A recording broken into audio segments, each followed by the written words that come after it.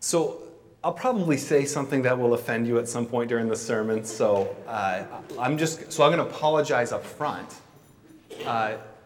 considering, and not to make light of it, this is a very tough text, and it's a text that's been misused by Christians in the past. And part of it is, so I, sort of budgeted 25 minutes to cover these topics, and we're talking about wives submitting to husbands and slavery in Scripture, and so these are tough topics that require more time. So it's probably my own folly for trying to tackle it all at once, but we're gonna do it. The Bible is the Word of God, and Hebrews 4:12 says this: the Word of God is living and active. It's sharper than any double-edged sword. It penetrates even to dividing soul and spirit, joints and marrow. It judges the thoughts and attitudes of the heart. If God's Word speaks to our hearts and it speaks to our sinful condition, it exposes our sin and selfishness, when we read Scripture, it should bristle us a little bit, because it's cutting to the part of us that God is seeking to reform and restore from its broken, sinful nature to a good and renewed, new life, new way in Him. So it should agitate us a bit, and that might be part of what's going on here.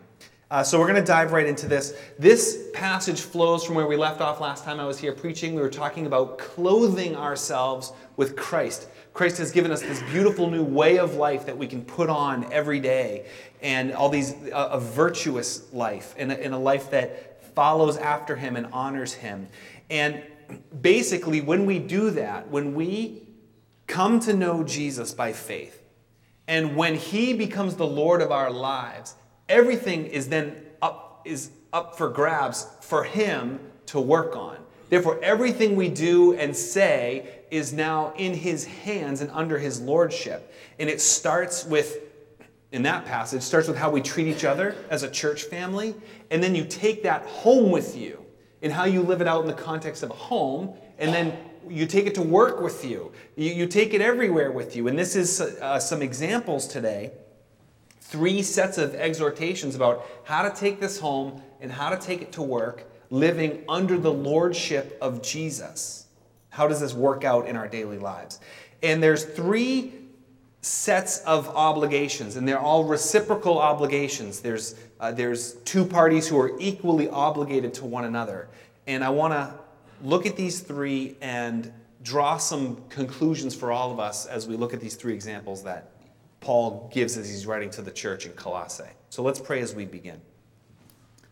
Father God, I pray that you just keep me from error in this time. And if I say anything, Lord, that is in error, that it would just bounce off the ears of those who are listening here. But we know that you do speak to us through your word, and you love us, you refine us, you reshape us. As a good and loving gardener prunes a plant, Lord, you prune our lives that we might be even more fruitful for your glory. So we pray that that would be during this time. We thank you that you love us enough to show us these things. We give this time to you, and we pray all this in Jesus' name. Amen. Other word of warning I'll give before we jump in is that you might be inclined to exclude yourself from some of these examples. For example, you might say, well, I'm not married, so these instructions for marriage don't apply to me. I don't have children, or I don't have children in my home, so the parenting thing doesn't apply to me, and maybe I don't have a job, so the work thing doesn't apply to me. Unfortunately, you can't exclude yourself from these things. These are just examples of how the implication of the lordship of Jesus plays out in your everyday. So as you think about how it would play out in the context of marriage, even if you're not married, think about how that would play out in the context of whatever relationships that you have been called to. So he's naming 3 sets of relationships, but it's the principle behind it is still very real for every one of us. So none of us is exempt or off the hook in any of these ways. So consider that as we jump into these 3 things. First one, husbands and wives. Verse 18. The exhortation here, the instruction here is, wives, submit yourselves to your husbands as is fitting in the Lord. So let me just give a word of what this does not mean. This does not mean that a wife here is being called to submit as if a doormat, to be stomped on by an unloving husband. This does not mean that a wife doesn't have an opinion. This doesn't mean a wife is anyhow less intelligent or skillful than a husband. That's not true, and in many cases it's quite the opposite. It doesn't mean that the wife is the servant of a lazy husband, where you picture the husband coming home and having claimed to have worked so hard all day to provide for the family, plops himself down on the couch to be somehow served by a wife. That image is nowhere near this. And it doesn't mean that wives have to do everything that a husband asks. That's not the instruction here either. And clearly he says, as is fitting in the Lord, there can be an unbalance of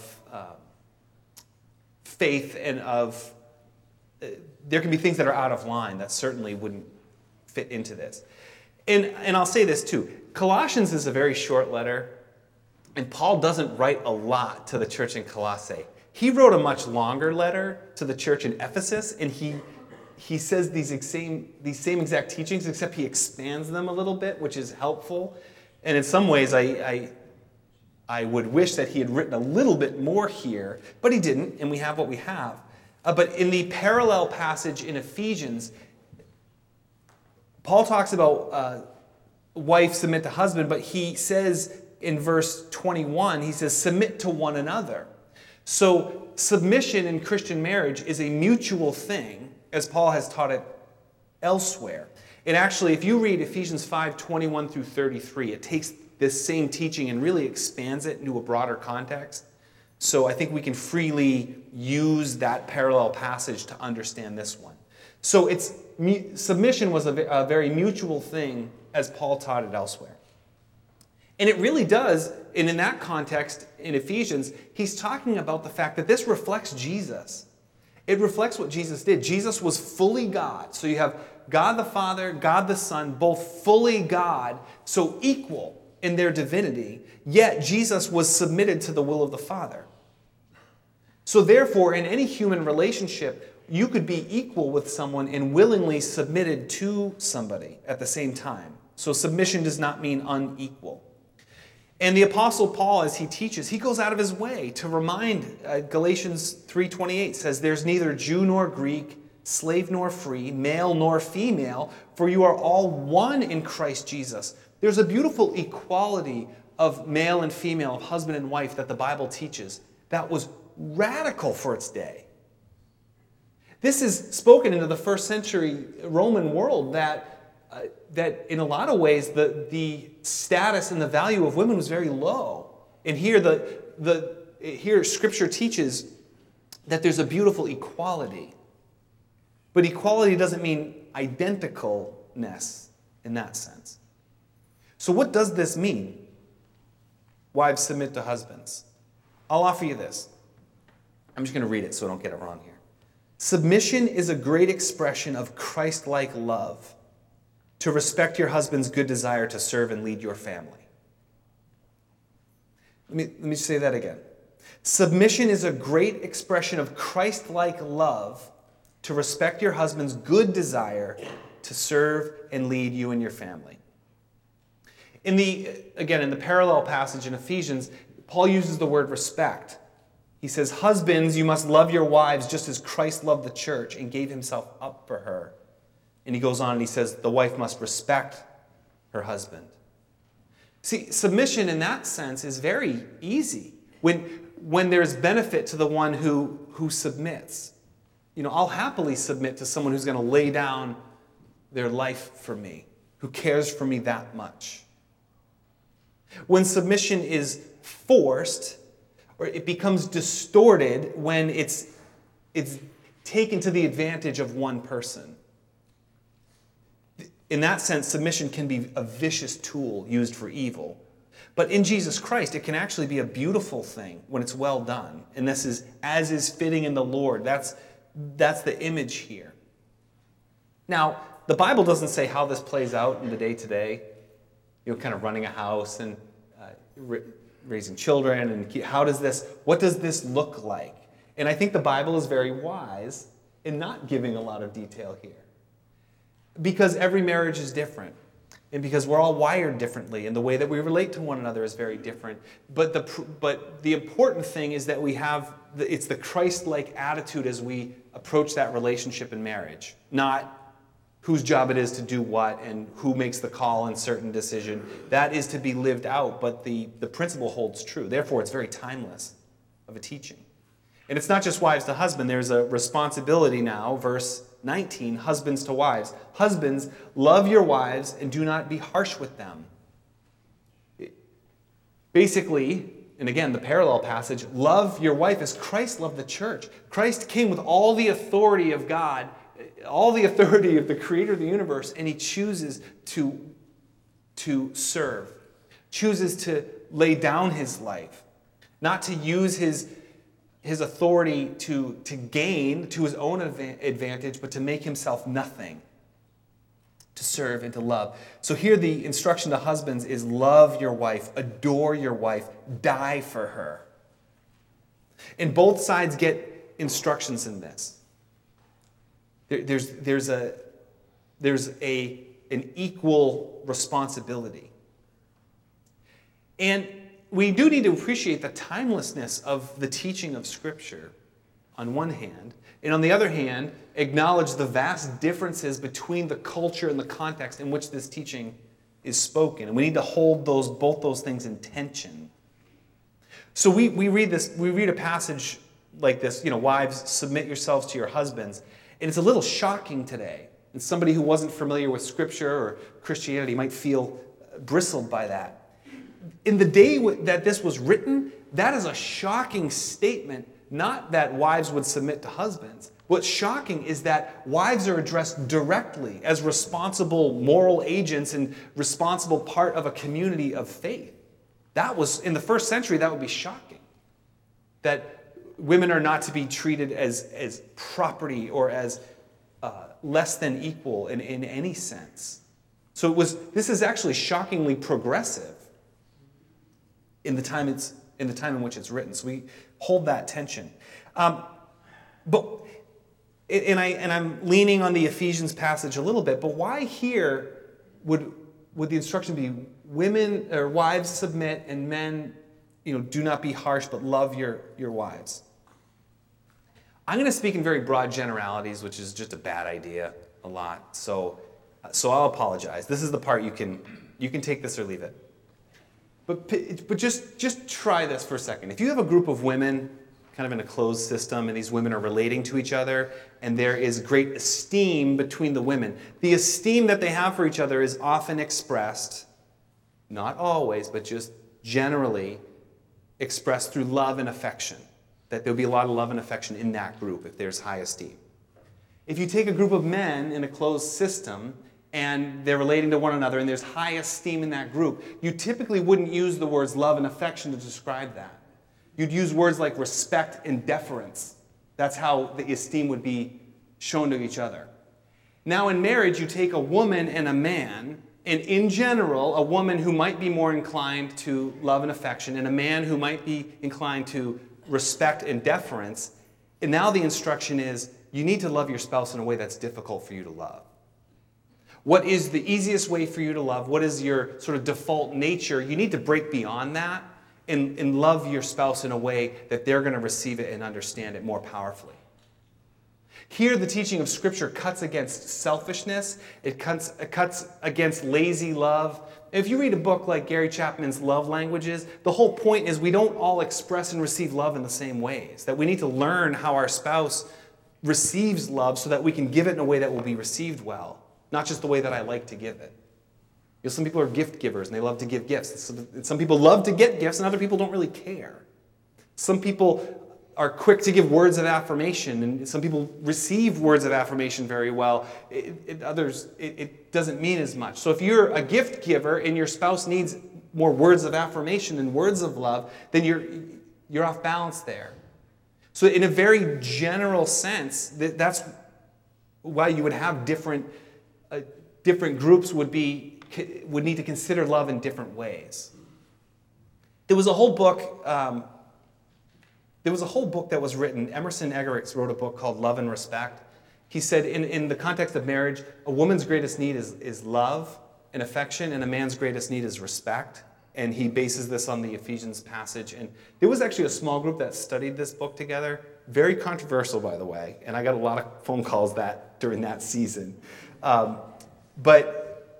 anybody part of that group? Okay, ask them all questions regarding these things. No, I'm just teasing. You can... But there is something to this. And his whole point was when one of these things is missing in a marriage, things can get out of balance. So you can take that or leave it, but this is, it says what it says. So, second thing, verse 20. This is now children and parents. This is our second set of instruction. Children, obey your parents in everything, for this pleases the Lord. Fathers, do not embitter your children, or they will become discouraged. This makes more sense to us today. You think about a home where children are undisciplined, where children are disobedient, and you watch a television show like Super Nanny, and it all boils down to, who's in control here? Who's running this house? And undisciplined children can be it can easily get things out of balance. And again, here we have the Apostle Paul teaching children directly. Children, obey your parents. This is a good thing, that children are part of the Christian community. Children can live out a Christ-like life of obedience. Just as Jesus is obedient to the will of the Father, children can be obedient to their earthly parents. In the ancient Near East, in the first century, children were basically property.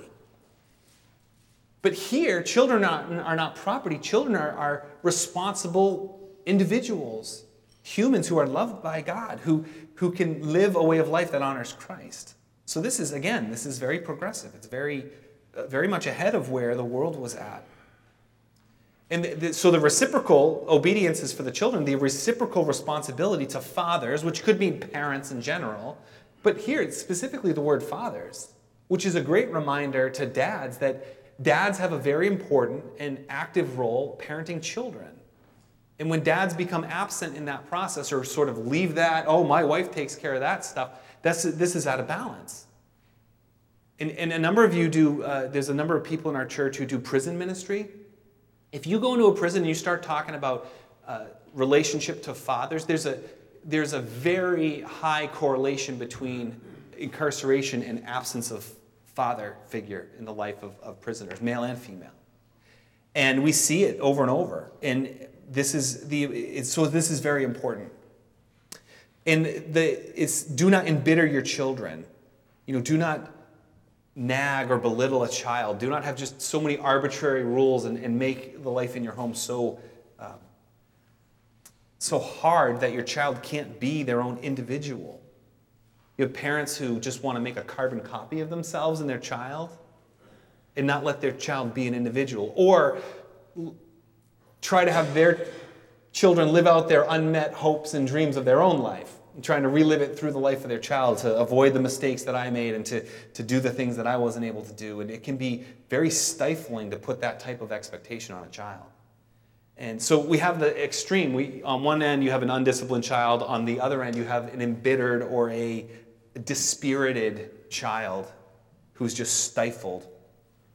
So you could end up selfish or impulsive on one end. On the other end, you could just be stifled and inhibited. And there's this beautiful balance of obedience of a child and gentle parenting that really does nurture a healthy home. And again, this is God does not treat us harshly as our sins deserve. God does not just put arbitrary rules in our life. That God is a loving Father who knows what's best and treats us that way, and that's how we can parent in that way. So that's the second set of instructions. Third set of instructions is to slaves and masters, verse 22. Slaves, obey your earthly masters in everything. Let me stop there. First century slavery was a lot different than we understand slavery as it was expressed in, let's say, pre-Civil War America. In some ways, we almost want another word for it. Some translations would say servants obey your masters. I mean, slave is the right word. We're talking about somebody who did not have a right to just leave. We're talking about workers who many times were not paid. So slavery is really the right word, but in some ways, we need a different word to describe this, or we would want a different word. In first century, slavery is very common. It was, yes, you were someone else's property in a sense, but you could live actually a very good life. A lot of skilled workers were slaves. If you went to a doctor, you're probably going to someone who's a slave. If you are, a skilled craftsman or a teacher, likely of the slave class. Or you could be sort of, a mine worker or work much more harsh conditions, and your life expectancy would be very low. So it's hard to say slavery was one thing, because it depended on what you did, and it depended on who was in charge of you. So you could have a very high, relatively high status. Some people would actually enter into slavery as a career move, so to speak, because you could gain skills and you could be cared for and be treated very well, like a family member. Or you could be treated like trash. So again, I can't say that it's one thing. Many slaves earned wages. That was part of a proper way of somebody who was a servant in your household to earn wages, and you could earn your freedom in many ways. Some slaves received enough, sort of like indentured servitude, as we understand that, could earn enough income to then buy their own freedom. And some slaves chose not to. I'm part of this family, and I will continue to serve in this way, even though I could be free. In pre-Civil War United States, we're talking about forcefully imprisoning and importing foreign people to work as slaves with no hope of, under very harsh conditions, with no hope of freedom. It's enslaving, really imprisoning people in that way. And while it is true that there were Christians through the history even of our country who used a passage like this to say, hey, look, slavery's fine, because the Bible talks about slavery and doesn't condemn it here. The Bible does, even though Christians have done that, that doesn't mean the Bible ever condoned that type of slavery or slavery in general. The Apostle Paul himself told slaves, he said, if you can earn your freedom, you should. That it's better to be free, that this is not just a good thing. But that's not his point here. His point here isn't to speak about the institution and the social reality of slavery in the first century. He's talking about, he's talking to, whether you're somebody who has servants or if you are a servant, what it means that Jesus is Lord of your life. And again, he's addressing slaves directly. This is shocking. That slaves are part of the Christian community. You are just as much a Christian, a follower of Jesus, as someone else. That you are an individual and you have rights in that sense. So how do we understand it? How do we apply it to our own lives? Really, you can think of it as, how do I live as a Christian if I'm in authority over other people, or if I'm a Christian and I have a really terrible job? And I don't think that's making too light of it. I think that's essentially, culturally, what we're talking about here. So here's the teaching. Verse 22, slaves or servants, obey your earthly masters in everything. Do it not only when their eye is on you, to curry their favor, but with sincerity of heart, reverence for the Lord. Whatever you do, work at it with all your heart, as working for the Lord, not for human masters, since you know that you will receive an inheritance from the Lord as a reward. It's the Lord Christ you're serving. It's about the supremacy of Jesus Christ in your life. As soon as Jesus is the Lord of your life, everything you then do, you can do for his glory. You do because he's in control. So it's not just when your master's eyes are on you, but as you work and do your work, God has given you your ability and the opportunities that you have, that you can work hard. And you picture, this is very timeless kind of teaching. You can picture somebody whose job it is to mop the floor, kind of leaning on a mop, maybe against the wall and trying to catch a quick snooze. And you hear footsteps coming around and you start working hard because somebody's walking by, and then you kind of lean on it again.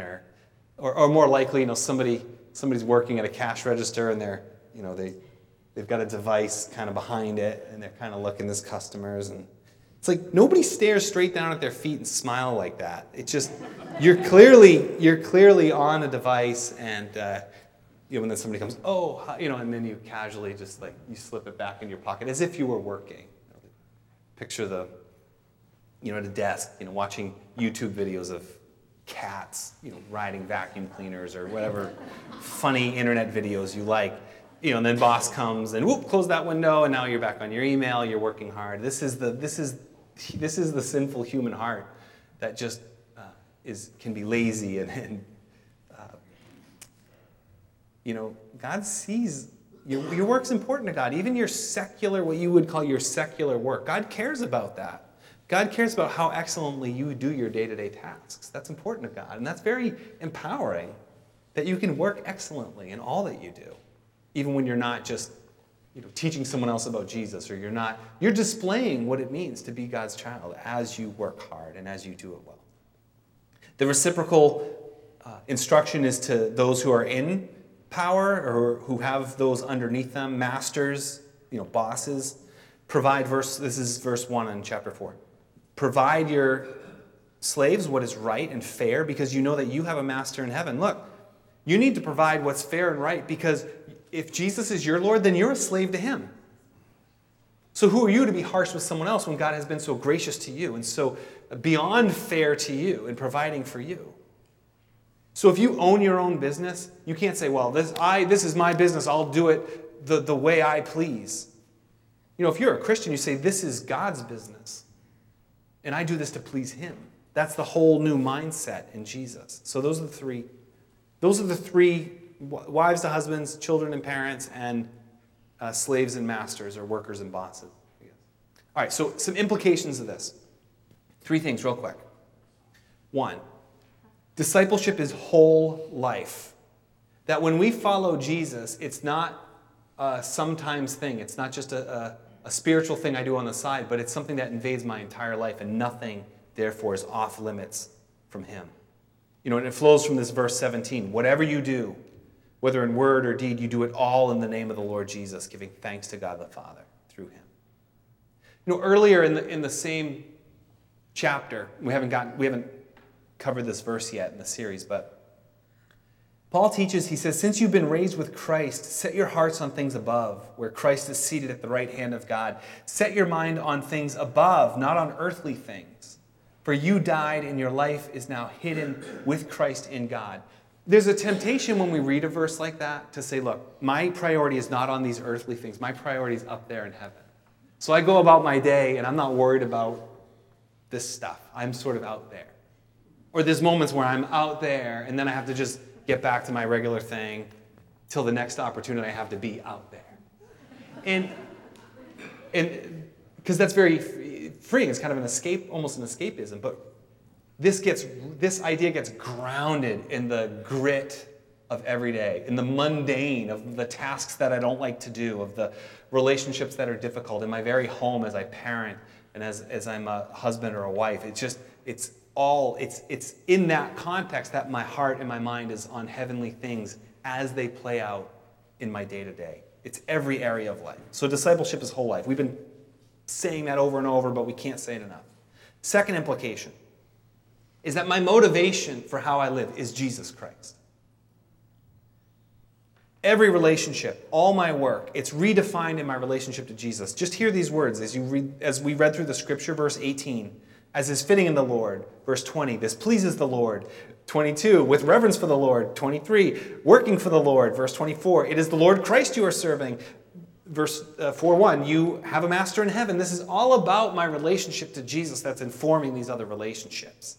Jesus is my motivation. Therefore, this is very different than this is not just instructions on how to live. This is examples of how, when we put Christ as Lord of our life, it can live out in our lives. Let me flip that. This is not us living an excellent life so that we can connect to God. This is us connected to God that brings about a new way of life. One is religion. That's me doing what's right so I can experience God. That's not what we're talking about, religion. We're talking about the gospel, his grace received in my life that now is flowing from me to the world around me. The motivation is very important there. Otherwise, you'll just get frustrated. You'll just try harder to be a better spouse, to be a better parent, to be a better worker. You'll fall short and you'll feel guilty. As opposed to understanding how loved and accepted you are and freed to live this way of life. The motivation is Jesus.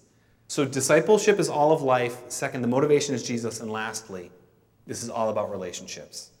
Some people are naturally wired more task-oriented. Some people are more wired relationship-oriented. That's okay. But relationships are so important. We are connected to people everywhere. And it's relationships where the gospel of Jesus Christ, the good news of what he's done, is lived out around us. So if we are committed to Jesus, we have to be committed to other people. That means we have to know other people. We need to be praying for other people. We need to get to notice people. As you walk by people on the street, as you interact in a store and in a place of work, no person is just an object. They are created by God. They have value. Every person. And we need to always remember that. We can notice people and love people, pray for people. We have the Pray for Six little bookmark, and you can just write down names of 6 people in your life, in your everyday, who you can just be trusting the Lord with and just continually fostering relationships. It's not optional. You can't be committed to Jesus and not be committed to his mission to seek and save people, individuals, to be part of that. So, those 3 things. We take those with us tomorrow. There is no area of your life that's off limits to Jesus.